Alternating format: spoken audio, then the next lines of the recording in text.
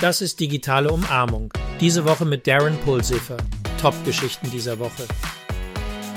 In den Nachrichten zur Cybersicherheit. Kaspersky berichtet über eine neue Schadsoftware namens Elegant, die fortschrittliche Spionagefähigkeiten aufweist und Ähnlichkeiten mit Hacking-Werkzeugen, die mit der NSA verbunden sind, aufweist. Das Cybersicherheitsunternehmen hat die Schadsoftware nicht einem bestimmten Gefahrenakteur zugeordnet, aber ihre Entdeckung verdeutlicht die Notwendigkeit robuster Cybersicherheitsmaßnahmen angesichts staatlich gesponserter Cyberangriffe. CISA und HAS haben ein Cybersicherheitstoolkit für Gesundheitsorganisationen gestartet. Das Toolkit zielt darauf ab, die Cybersicherheitslage der Branche zu verbessern, indem wertvolle Ressourcen und Anleitungen zur Minderung von Cyberrisiken angeboten werden. Das Ziel besteht darin, die Sicherheit der kritischen Gesundheitsinfrastruktur angesichts der steigenden Anzahl von Cyberrisiken und Ransomware-Angriffen auf Krankenhäuser zu stärken. Erfahren Sie mehr auf der CISA-Nachrichtenseite.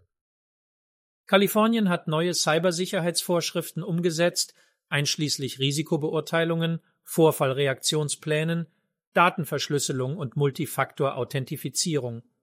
Es ist entscheidend für Unternehmen in Kalifornien, sich zu fügen, da Nichteinhaltung zu Strafen und rechtlichen Konsequenzen führen kann. Bleiben Sie informiert, indem Sie regelmäßig die Updates auf der Website für Cybersicherheit in Kalifornien überprüfen. In Edge Computing Nachrichten. Das britische Parlament untersucht die Cybersicherheit der kritischen Infrastruktur, einschließlich Energie, Transport und Gesundheitswesen. Die Untersuchung zielt darauf ab, die Bereitschaft und Widerstandsfähigkeit dieser Sektoren gegen potenzielle Cyberbedrohungen zu bewerten. Dieser Schritt erfolgt vor dem Hintergrund wachsender Bedenken hinsichtlich der Anfälligkeit von wichtigen Diensten für Cyberangriffe. Er unterstreicht die Bedeutung des Schutzes lebenswichtiger Dienste vor digitalen Bedrohungen in einer vernetzten Welt. Der jüngste Konflikt zwischen Israel und der Hamas macht die Notwendigkeit deutlich, die kritische Infrastruktur vor Cyberbedrohungen zu schützen. Tenable und Siemens Energy arbeiten zusammen, um die industrielle Cybersicherheit zu verbessern.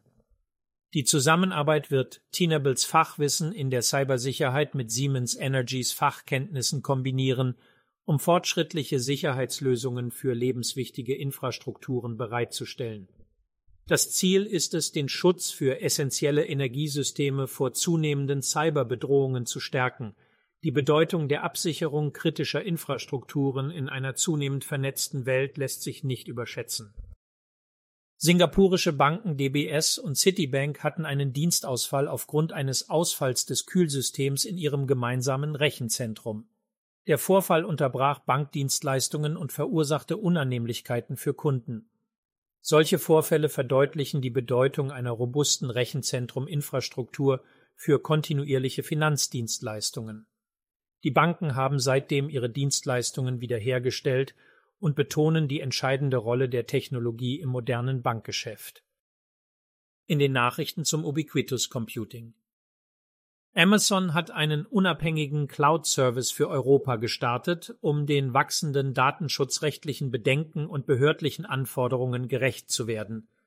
Der neue Cloud-Service zielt darauf ab, europäischen Kunden eine verbesserte Datenhoheit und Sicherheit zu bieten, während Organisationen Cloud Computing auf eine lokalere und konforme Weise nutzen können. Die Vereinigten Staaten und Australien arbeiten zusammen an der Entwicklung fortschrittlicher Quantenchips. Diese Partnerschaft betont die zunehmende Bedeutung der Quantencomputertechnologie für die nationale Sicherheit und den technologischen Fortschritt. Da Länder danach streben, ihre Führung in diesem kritischen Bereich von Forschung und Entwicklung aufrechtzuerhalten, werden gemeinsame Anstrengungen wie diese immer häufiger. Die Zusammenarbeit zeigt die vertiefende Kooperation zwischen den beiden Verbündeten im Bereich Wissenschaft und Technologie. Ein kürzlich veröffentlichter Bericht stellte fest, dass 40% der Unternehmen aufgrund von Technologieausfällen und der Verwaltung von Cloud-Services Umsatzeinbußen verzeichnen. Dies verdeutlicht die Bedeutung einer robusten IT-Infrastruktur und einer optimierten Cloud-Verwaltung. Eine umgehende Behebung von Ausfallzeiten und die Vereinfachung der Cloud-Operation sind entscheidend, um unterbrechungsfreie Geschäftsabläufe zu gewährleisten und den Umsatz zu maximieren. Erfahren Sie mehr in dem Bericht auf Cloud Computing News.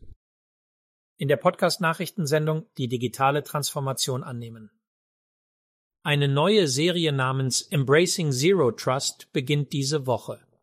Dr. Anna Scott und Dave Marcus, die spezielle Gäste sind, werden die 6 Säulen des Zero Trust beschreiben und wie sie in bestehender Infrastruktur genutzt werden können.